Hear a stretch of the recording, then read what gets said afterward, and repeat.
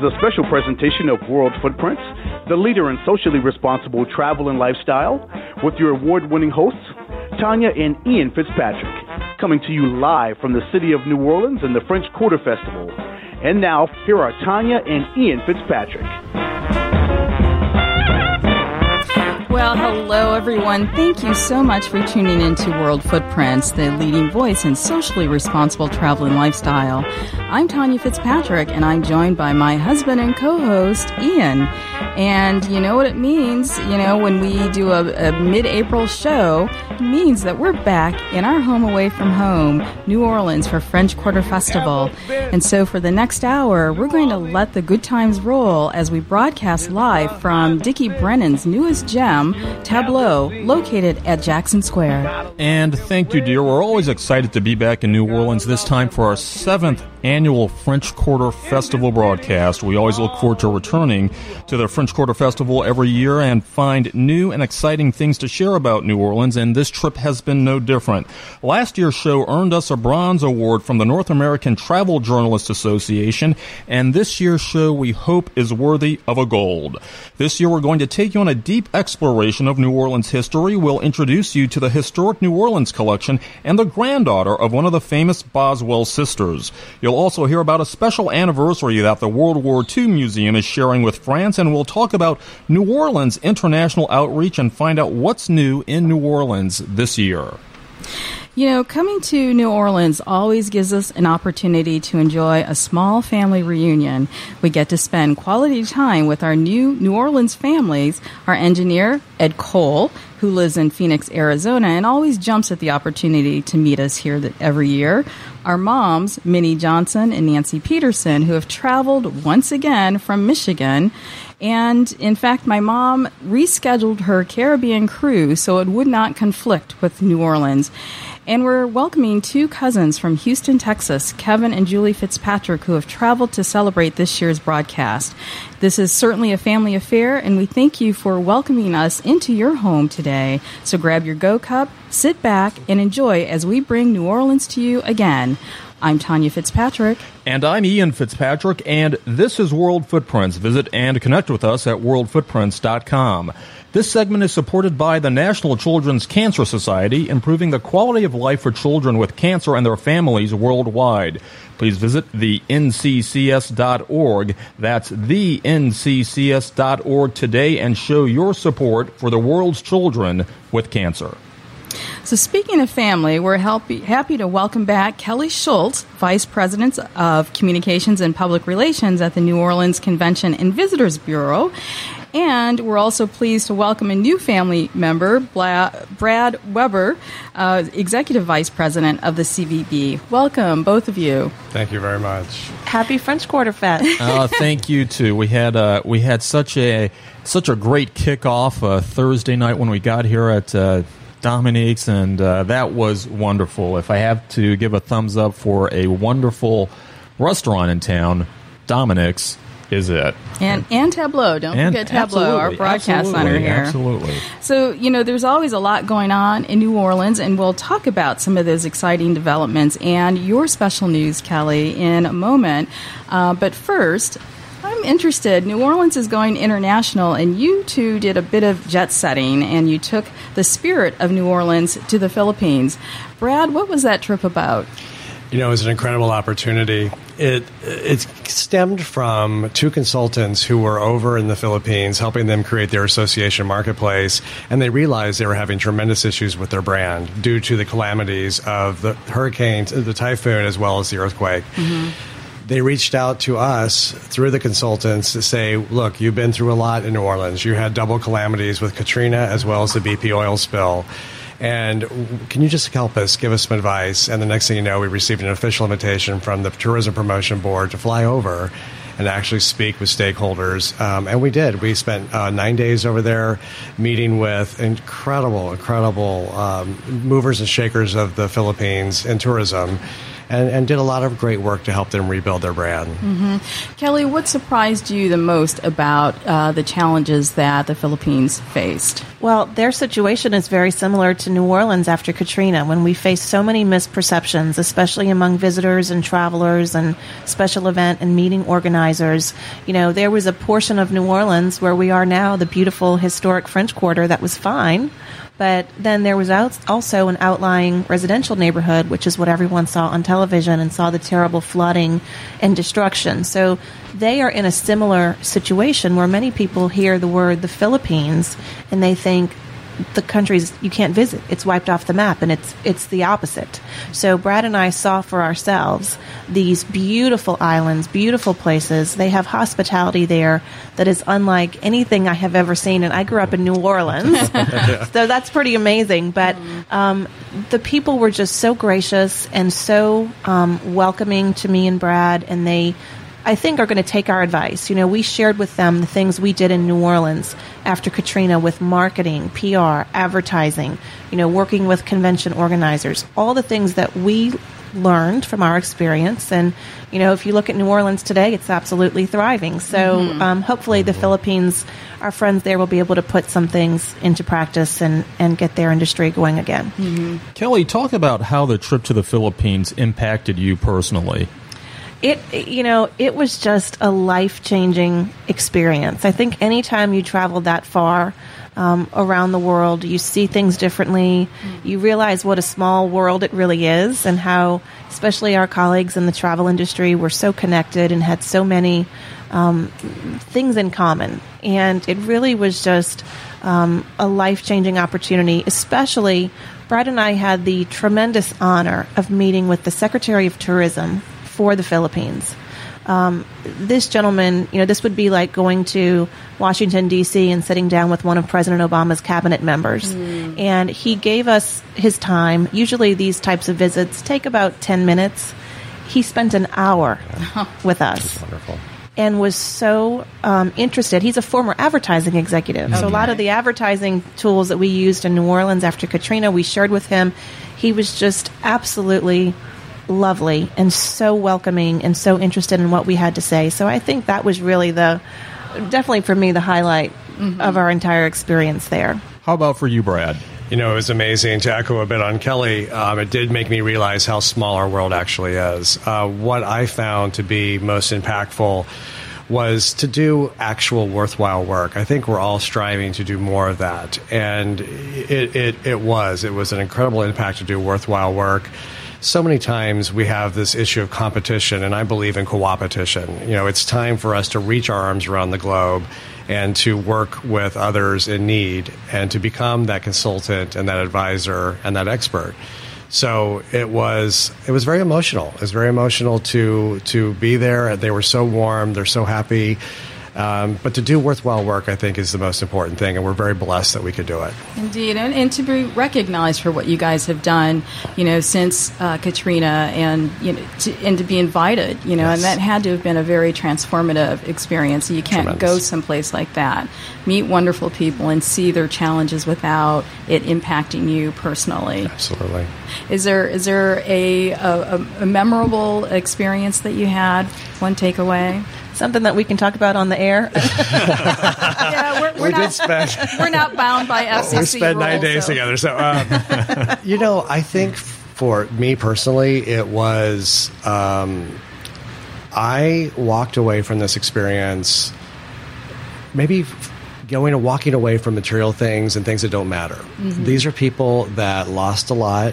And even those that weren't impacted directly, they view family, they view life, they view fun as the most important things. And so, you know what? I'm embracing life just a little bit more each day now since that experience.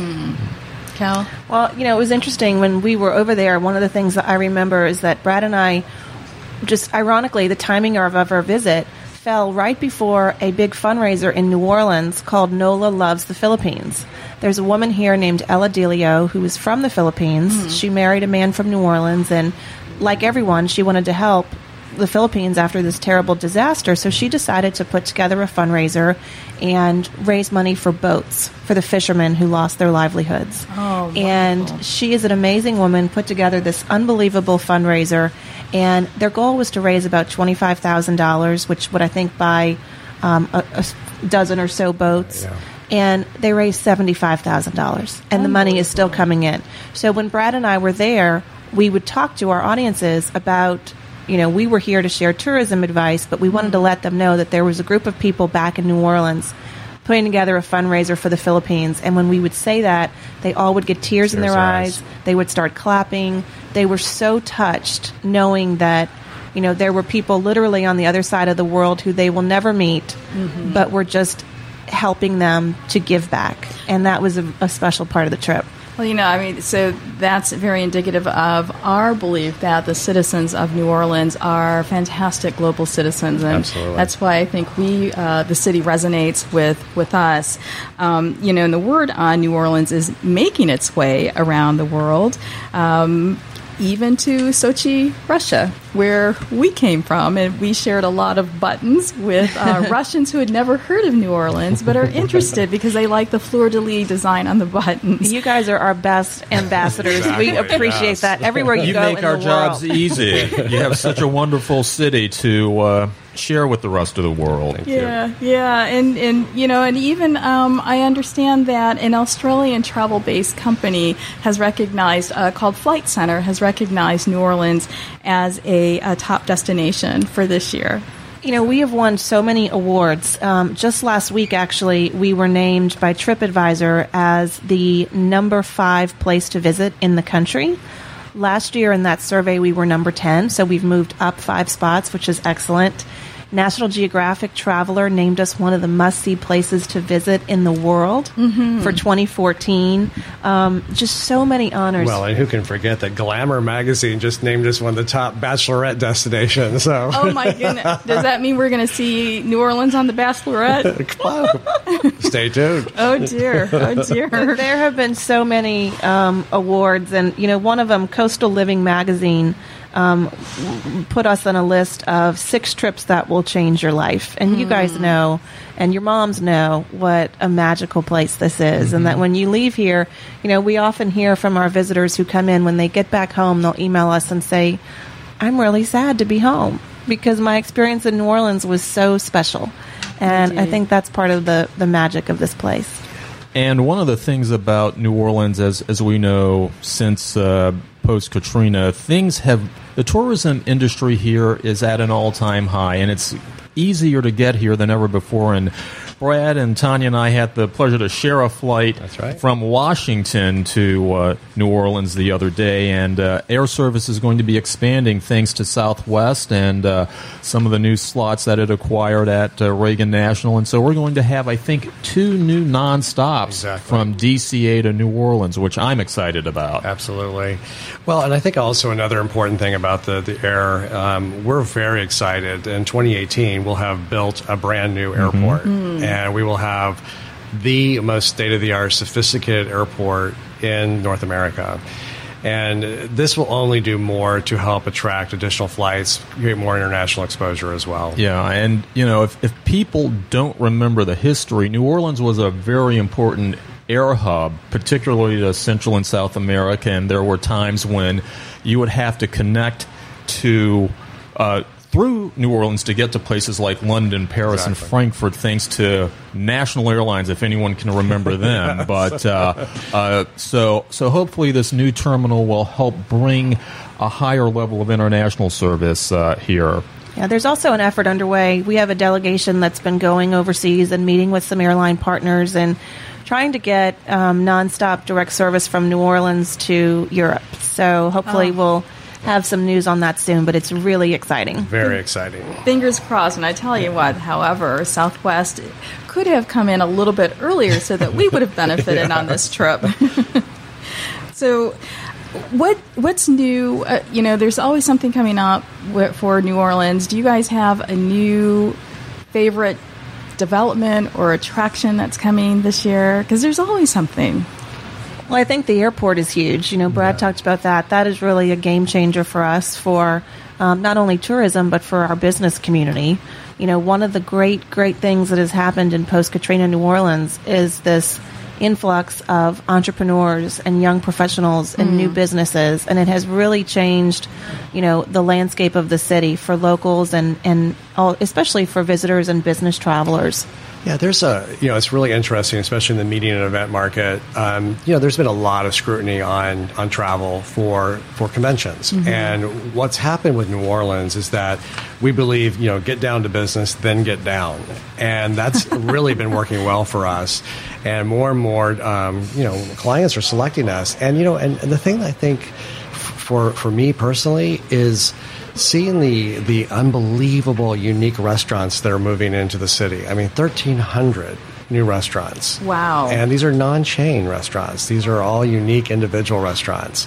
So, I mean, Food and Wine just acknowledged that we're now the number one Epicurean city in America. Of course. Well, I would almost argue the world. I mean, yes, how can you eat your way through the city in a year? You can't.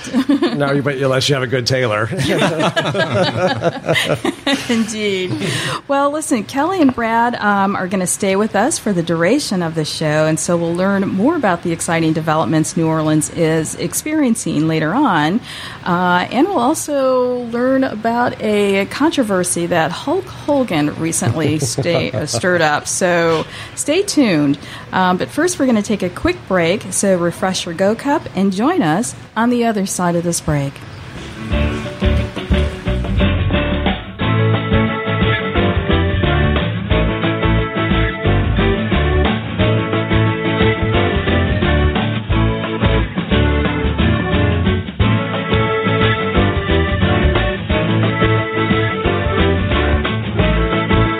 DiscountFlights.com is an airfare search engine that makes looking for airfares both quick and easy.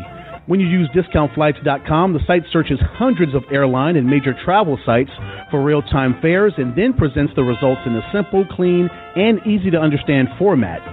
DiscountFlights.com offers an ideal alternative for travelers who are flexible with their travel dates and are looking for the best overall travel deals.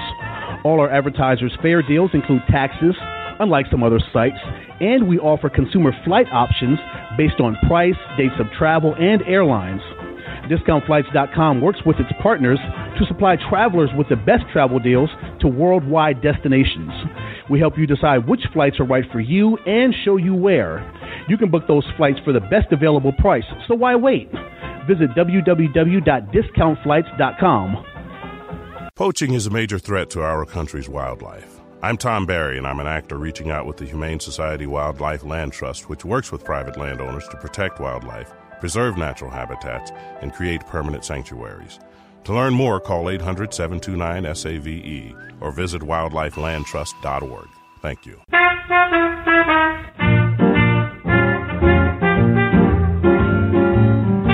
So many places around the world that you go and you just enjoy yourself, but there's nothing in the world that touches me like home. Charmaine Neville is an activist, an educator, and she fine. And he is smooth. Okay. He is smooth. And married. Activist and married. And she fine. This New Orleans, baby. Let's not get into the marriage. This New Orleans. Let's talk about some other things you can get when you come to New Orleans, baby. We're a free society, baby. You're listening to World Footprints exclusive coverage of this year's French Quarter Festival, live from the Big Easy, New Orleans, Louisiana. Let's welcome back your hosts, Tanya and Ian Fitzpatrick. And welcome back to World Footprints as we come to you live from the 31st Annual French Quarter Festival, right in the heart of the French Quarter here in New Orleans, as we come to you from Tableau in the heart of Jackson Square. That was a flashback from 2009 with one of the most humorous moments that we've had on our shows from New Orleans. I will never forget Erwin Mayfield and Charmaine and just that conversation. That was quite a bit from the cultural ambassador for the city. Yeah. Indeed. Few cities compare with New Orleans in honoring homegrown musical legends.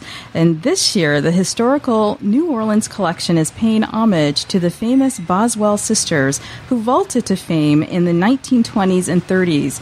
And we're joined by Mark Cave from the Historic New Orleans collection, who curated the Boswell Sister exhibition.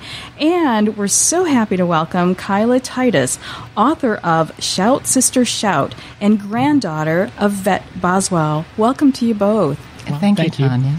So, Mark, the Historic New Orleans collection is one of New Orleans', I think, best-kept secrets for tourists. And even though you've been around for decades, I only discovered you guys last year.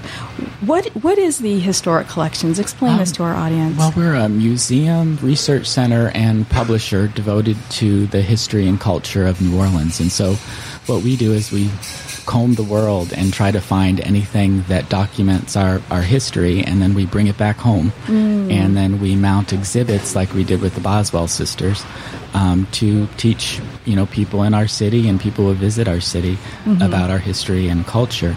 And we got a call from Kyla back in 2010, and her mother had created this Boswell Sisters Museum in upstate New York, where they had gathered everything together in one place from all three sisters. And we got the call and we said, oh, this might turn out to be nothing, but we went up there anyway, and we took a look at what was in Kyla's house, and it was incredible. It was tens of thousands of items that document the Boswell sisters' career. And so we packed it up and we brought it down to New Orleans, and we've been planning this exhibition ever since. Oh, it's wonderful. While doing some research, I've learned about an underground society called the Bozzies. Have you discovered any interesting stories through this exhibition from visitors?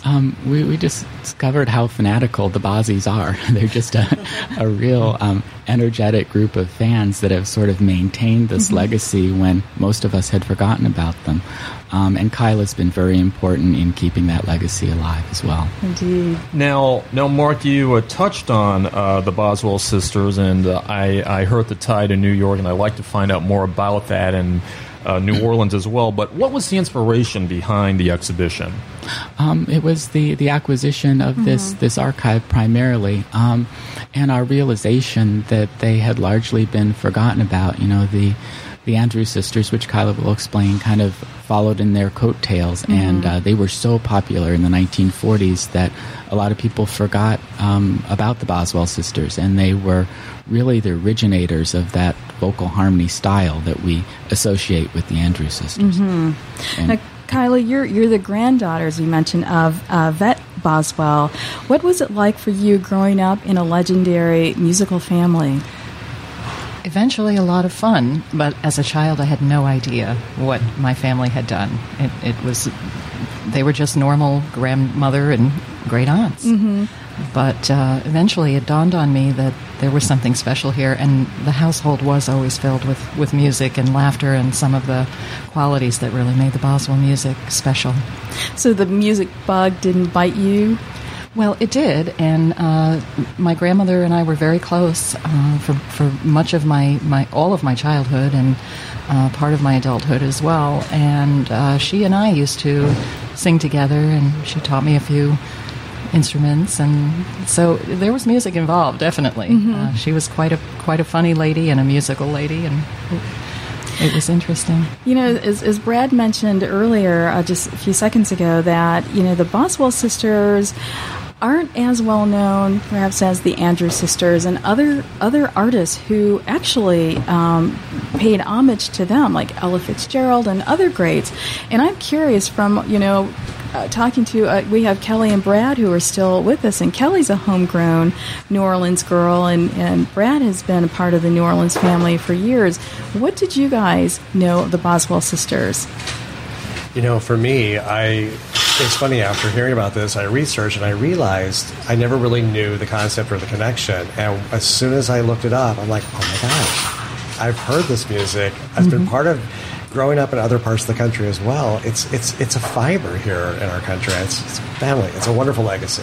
Well, and I think it's just, like you said, Tanya, you guys this is your 7th annual French Quarter Fest broadcast. You're huge fans of the city, and you didn't realize that the Historic New Orleans collection existed since last year. So it's such a gem, and there's so many wonderful stories like this that even, New Orleanians like me don't even know about. So that's why it's such a treasure for visitors. And we do a thing every summer called Be a Tourist in Your Hometown, and we encourage locals to get out and really just remember what a special place this is, and to get out and go to the Historic New Orleans collection and to learn about all the different museums and things that maybe even as locals we don't take advantage of as much as we should. Kyla, you wrote the book Shout, Sister, Shout, and this is a fantastic book that puts a wonderful spotlight on the Boswell sisters. Tell us about the book and the perspective that it was written from. Actually, the book has not been finished yet, and so the title is, we're unclear as to whether... Still a working title. It's a work in progress. It's just about done, and I hope to have it finished by the summer. Okay. But it was actually a project that my mother began. She collected a lot of these artifacts, some of which are now at the Historic New Orleans collection. And I also retain a large family collection as well, which eventually will be donated to the HNOC.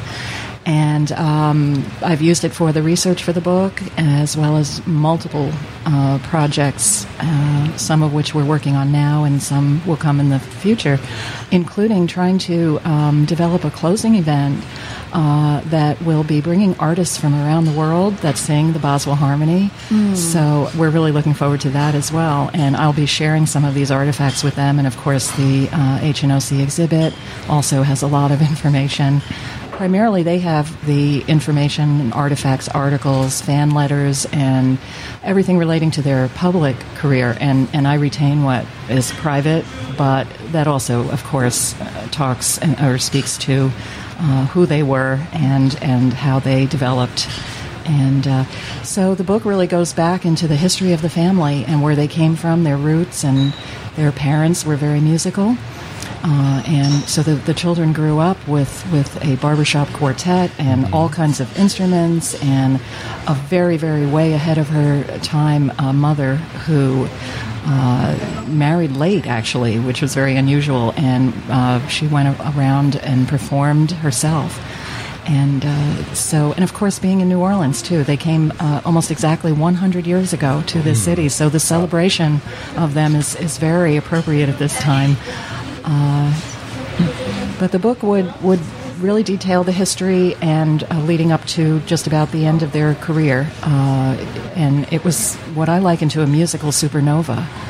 And I think that part of the reason they're forgotten is that so many people tried to imitate them and tried to, copy their style and sing in harmony. It's the way they sang, that tight harmony, and also with the jazz improvisational aspect. It was very difficult, and not a lot of people could do it. The Andrews sisters were able to popularize that style, and they could never really come as close, to the perfect harmony that I like to say it's perfect anyway. It certainly has been unmatchable, but they definitely hit a kind of popular nerve at the time. And the other thing, too, is that all three of them were able to dance and walk. And Connie Boswell was not able to walk. So it was very difficult for them, struggling through going out on the road in 1928 and 29. It was a very difficult time, for them to travel with a person who couldn't walk. Yeah. And they were also very young. They were three young girls, and they did this incredible journey. And but their product was so needed back then and so top notch that it didn't take long for them to soar. Now, you talk about the Boswell sisters as being musicians. What does that mean, and help our audience understand that they were not just singers? Actually, musicians. Exactly. Well, they were trained classically from a very, very early age. But when they moved to New Orleans in 1914, they just absorbed the influences of the city musically, but also, to a certain extent, their spirit was one that was very much New Orleans. And growing up in New York with my grandmother, who, she just always talked about the city and how she loved it. You know, none of them were born here, but they always claimed they were born here. They even put it on their passports, and So they just had a love for this city. And I hadn't been here until 2012, but I had heard stories about the city from my grandmother and my aunt. I knew Aunt Connie as well, and the way she described it. So I had this kind of these stories that were passed to me, and after everybody that had known them except for me, had passed, I came to the city and I said, I need to experience the city. I need to find out what it is that my grandmother described and how it relates to what I was hoping would lead me to finish the book, and become involved with the Historic New Orleans collection and the donation of the materials. So it was quite a journey for me. It was very personal, and I still could feel that quality in the city. It was very... Kyla, you and Mark have mentioned the New York roots of the Boswell sisters. Could you briefly talk about those? Absolutely. Back in the day when they were in California, New York was the place to go for recording and radio. So naturally, they were led to New York, and they basically stayed there ever since. And when Connie embarked on her solo career, she of course stayed in New York.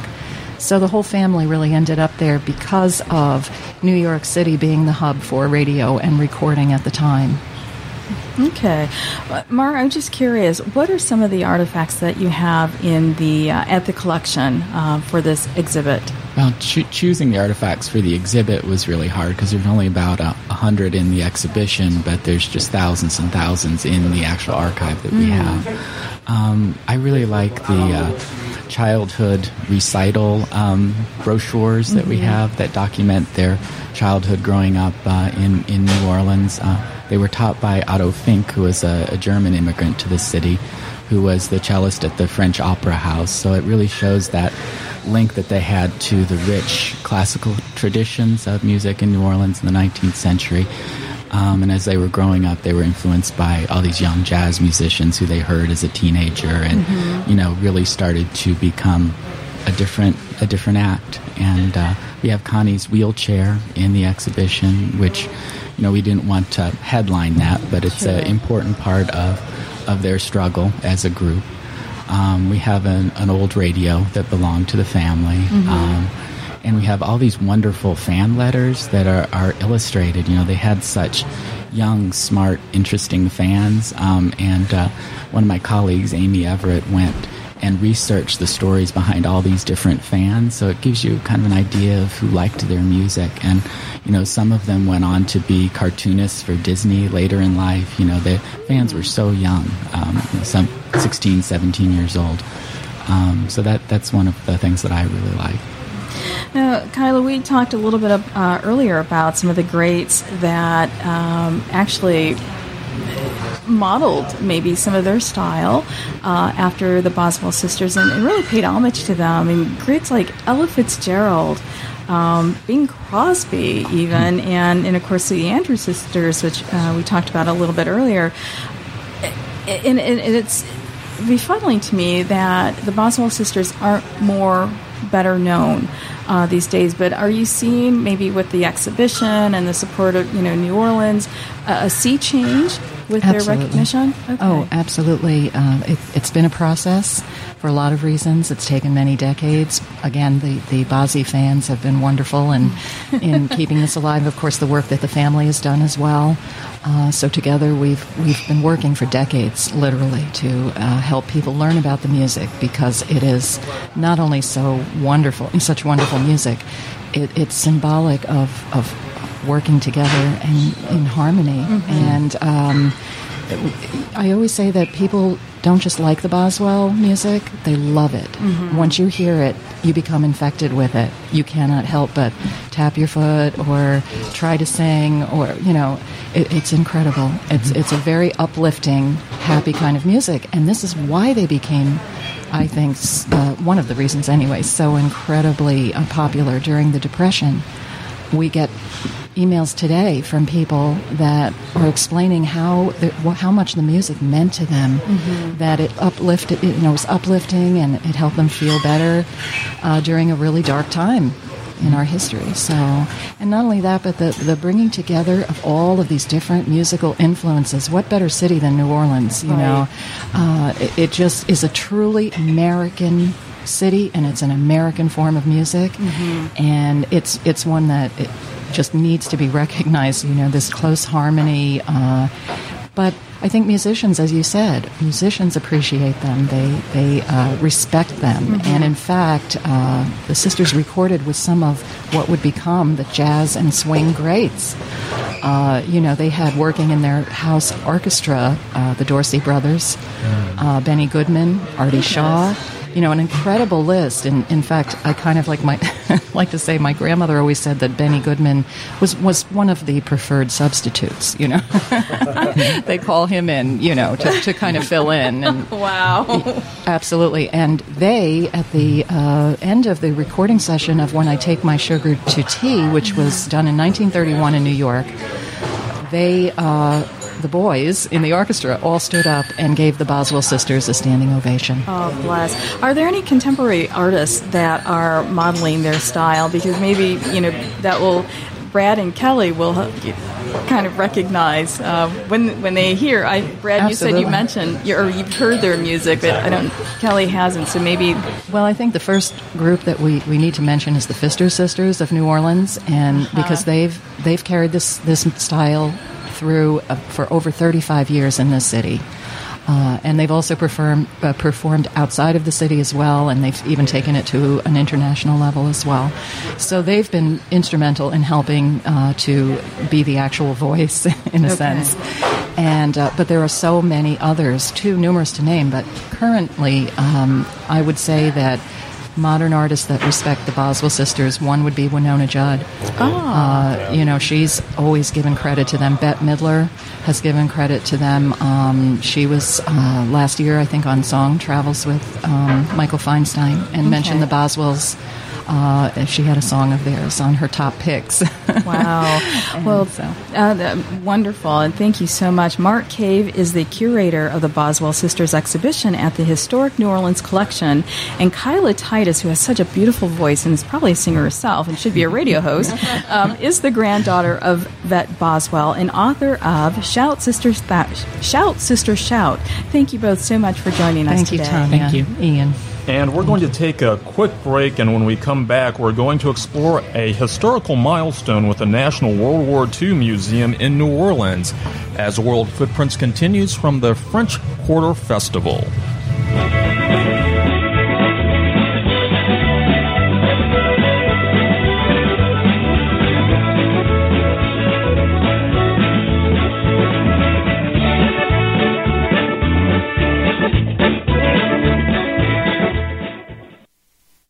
Police in the UK free 19 women who were forced to work as prostitutes. Nigerian officials save more than 100 children from traffickers. And in China, officers rescue 53 baby boys who were due to be sold by a trafficking ring. Human trafficking affects every country in the world, but by joining forces we can fight this crime. Support the United Nations Global Initiative to Fight Human Trafficking, ungift.org. Don't have the time to give back to the community? No time to socialize or network? Then volunteer with OneBrick. Volunteer only when it fits your schedule, and then join us for food, drinks, and great conversation afterwards. It's a great way to meet new people, have fun, and help the community. Join us at www.onebrick.org. That's www.onebrick.org. OneBrick. Volunteering made easy. My father had prostate cancer. My grandfather, 2 great-uncles died from it. I wish I'd known about the family history, but it just wasn't talked about. My name's Lonnie. I had my prostate removed in May of 1995, and I'm still here. So there is life after prostate cancer. I'm living proof. One thing I would want to share with any man that thinks that he may have prostate cancer is, number one, get it checked. Secondly, you have time after the diagnosis. Read, learn, go talk with your doctor, and make some decisions. Because knowledge is power. It cannot be understated, Prostate cancer is the most common cancer among men in Michigan. If you've been diagnosed, talk with your healthcare provider about your options and visit prostatecancerdecision.org today. Sponsored by the Michigan Department of Community Health, the Michigan Cancer Consortium, and the Michigan Association of Broadcasters. In Italy, police smash an international human trafficking ring. Officials in India announce over 1,000 human traffickers arrested this year. And authorities in Peru charge a man and his wife with trafficking babies to Europeans through the internet. Human traffickers are active all over the world, but by joining forces we can stop these criminals. Support the United Nations Global Initiative to Fight Human Trafficking, ungift.org. Are you planning a vacation, a business trip, or a honeymoon abroad? Want to enhance your trip and make a meaningful contribution to the places you visit? PackForAPurpose.org can show you how. Before you travel, visit PackForAPurpose.org. It's easy to make a big impact.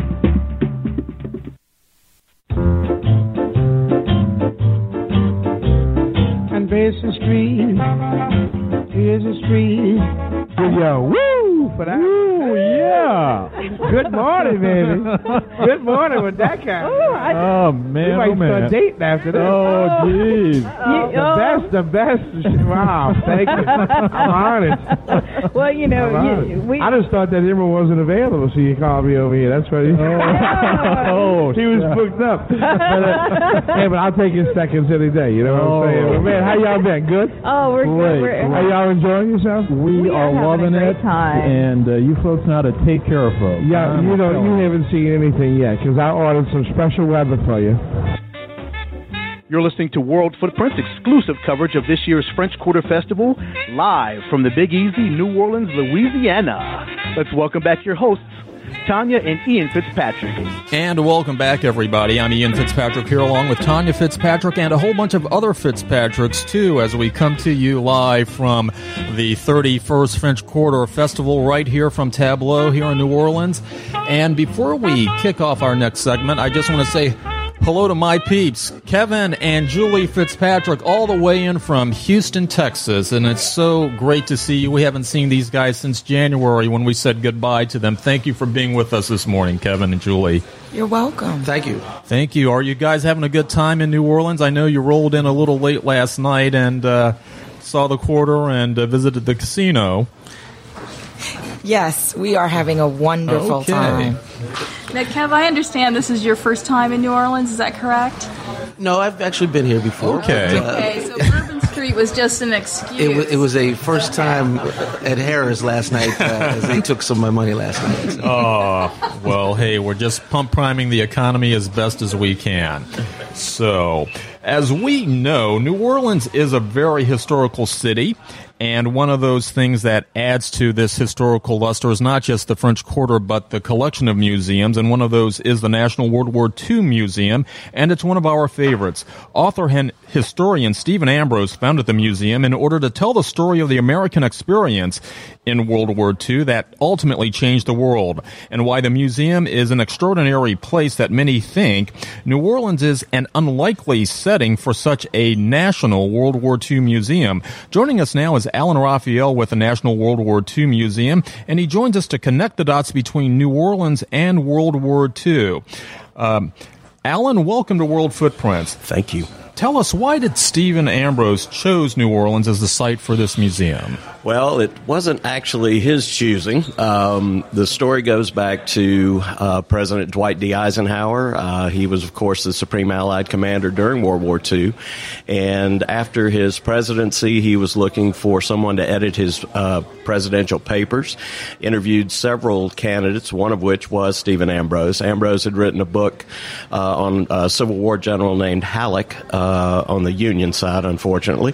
And Eisenhower read the book, loved the book, and noticed during the end of the interview that the resume said Ambrose was teaching at the University of New Orleans. He asked, "Did you ever meet a gentleman named Andrew Jackson Higgins?" And Ambrose replied, "Well, no, sir, I never met him. He died before I got to New Orleans." And Eisenhower's response was, "Well, that's too bad, because he's the man that won the war for us," or a paraphrase of that. Of course, Andrew Higgins was the man who invented the Higgins boat, as known by all of the soldiers that used it, LCVP in military terms, landing craft vehicle / personnel. And it turns out that just over 20,000 of those vehicles were designed and built here in New Orleans by Andrew Jackson Higgins in 7 factories around the city, employing about 30,000 people, and another 25,000 were contractors to Andrew Higgins. So he basically, along with a few other manufacturing during the war, was the economy in New Orleans and a very important part of the Allied victory. Now, Alan, tell us, this year the the world actually will celebrate the 70th anniversary of the invasion at Normandy. What are some of the events that the museum is planning to commemorate this? Well, first of all, we have a cruise ship that will be going over with several dignitaries, including Tom Brokaw and our museum president CEO, Dr. Mueller.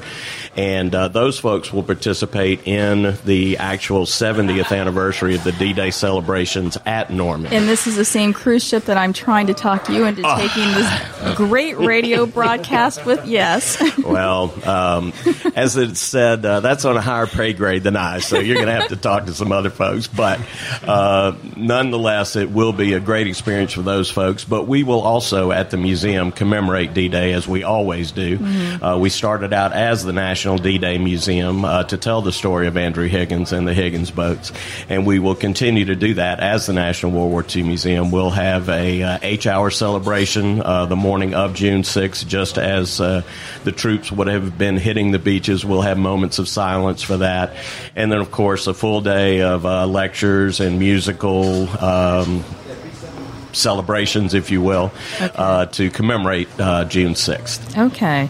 Now, Brad, you're a higher pay grade, aren't you? Executive Vice President? Not that high.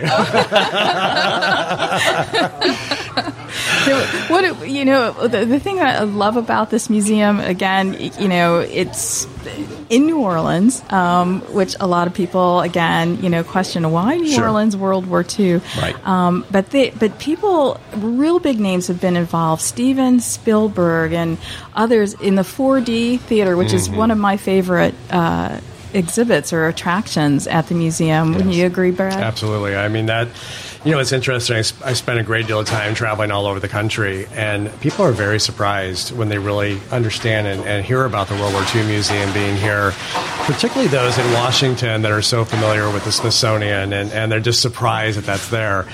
And from a Convention Bureau standpoint, the space is magnificent for incredible parties, themes, but it also touches you when you're there. I've been there many times to see vets come through and to see the emotion, and it's a beautiful, beautiful experience. Indeed. Alan, what are some of the other events that you're going to be having this year in commemoration? Well, we do celebrations on just about any of the World War II anniversaries.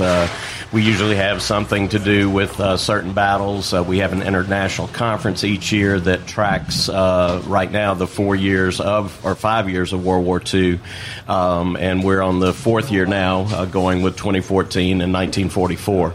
Our international conference was held with all kinds of authors, and it's a real World War II junkie celebration, so lots of folks involved there. And we celebrate the American spirit all the time with our Stage Door Canteen and our Victory Bells and ongoing entertainment each weekend. And we have a Wednesday matinee with the Victory Bells. I noticed the earlier interview with the Boswell sisters. Of course, the Boswell sisters started it. The Andrews sisters kind of stole it. And we continue that tradition with the Victory Bells at the National World War II Museum. They're one of our best ambassadors, like cuter than I am, I'll tell you, and they can sing, too. Yeah. And we're speaking with Alan Raffaello of the National World War II Museum here in New Orleans. Alan, you touched about the relationship of the Higgins boat to New Orleans. Give us more of a history about why the boat was made here in New Orleans and kind of the impact the boat had on our military forces. Well, it goes back to the story of Andrew Jackson Higgins. He actually grew up in Nebraska and built a sailboat in the basement of his mother's house and couldn't get it out because it was too big, so he had to get the Huck Finn treatment with some of his friends. They broke out the wall, got the boat out, built the wall back before she got back from her shopping trip, and then he sailed it on a lake in Nebraska. Well, who knew there was a lake in Nebraska? I didn't, but he kept moving forward with his career. He did serve some time in the military, ended up down in Mobile, Alabama, and found a piece of timberland that was unharvestable. And he figured, well, I've got to figure out a way to do this. And he invented this shallow draft boat, or the first iteration of it, and was able to harvest that timber, and that staked him to his boat building career as it went forward. As World War II came around, he had already sold boats to the Corps of Engineers and oil exploration, timber exploration folks, and he knew he had the goods and had a difficult time breaking through all of the red tape to get to the folks that made the decisions, but he finally did that, helping with the help of General Howland Mad Smith from the Marine Corps. And the boats won the trial and even saved a couple of the crews where their boats had overturned. And he got the contract and started beefing up his manufacturing here in New Orleans. As I said, he ended up with 7 different factories. They produced the Higgins boat, of course. Later iterations were the LCM, landing craft mechanized. Those were for the Sherman tanks and the big trucks. And then, of course, the PT boats. We have one under renovation at this point in our John Kushner Restoration Pavilion. It's probably about a 5-year project. We're probably about 3.5, almost 4 years through that. But those became the popular boat. They, of course, were used at the Normandy landings and all 53 landings in the Japanese or Pacific theaters, I should say. And they became really, according to Eisenhower again, the way we won the war. Really changed the way that battles were fought. You used to have to go bomb the heck out of a port city, and by the time you did that, there was nothing left. With this, you can pick an open stretch of beach, which they did at Normandy, and land the troops. About 38 guys can be fully dressed up in all of their military equipment and get off of the boat in less than 20 seconds. So that's a pretty astounding and formidable force. Of course, at Normandy, the Germans were certainly ready for us, but if you do enough waves, you get enough guys on shore, and you win the day, and that's what happened. Kev, I'm just curious, as a not first-time visitor to New Orleans, have you participated? Have you attended the World War II Museum or gone through it? I have not. Been here. We'll fix that. More. Yes, we will. We will fix that today. Now, Alan, are you a long-time New Orleans resident? I've been here pretty long time, yes, sir. Okay. I grew up in North Louisiana, but I've been here a long, long time. Okay. Well, we have another accidental co-host with us, Kevin Fitzpatrick. Well, he is a Fitzpatrick, right? Yeah, he's a Fitzpatrick. Sometimes you got to watch out for Tanya because she'll wheel you in here, so it happens. But Alan, with all of the celebrations that are taking place in France and here, this is a special time for the World War II Museum. Talk to us about some of the celebrations and commemorations that will take place here in New Orleans. Well, we talked about that a little, the fact that we will have things going on June 6th at the museum. And we'll have, of course, our World War II veterans, some of which did land at D-Day. They're always at the museum.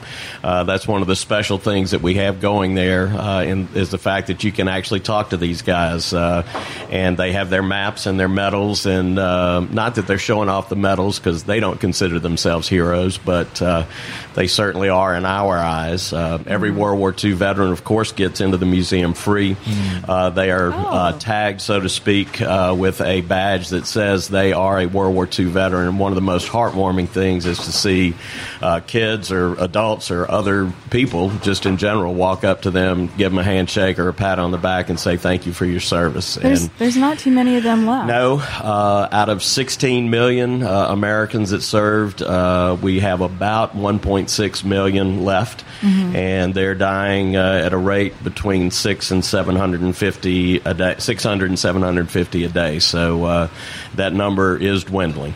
I'm just curious, where the honor flight will take World War II veterans to the... Oh, you're shaking your head. So I think, but anyways, where the honor flight takes World War II veterans to see the memorial that's been created for them in Washington, D.C., does the honor flight bring veterans here? We have asked. Okay, well, we'll ask again. We've asked and offered. It somehow has not occurred. But again, talk about that pay grade level. That's a little further up. Yes, we will. Now, Alan, at the museum as well, do you talk about some of the changing exhibitions you have and what you have coming up? Presently, we have a wonderful exhibit about the Japanese internment camps, which was really one of the dark chapters in our history. These folks were Americans, and they were rounded up just because they looked different. As a contrast, the German citizens in America, nothing was done to them. But these poor Japanese folks were rounded up and put in basically concentration camps, although they were not mistreated, but it was not the best of conditions for them. But it's called From Barbed Wire to Battlefields. And one of the wonderful things that came out of this was the Japanese regiment, the 442nd. People like Daniel Inouye, that of course served in Congress, one of the longest serving members, was a participant, a member of that unit. And recently some of them have been recognized with congressional gold medals. And so our exhibit in our space tells that particular story, and we're proud of that one because we did work with the Smithsonian to get a couple of items.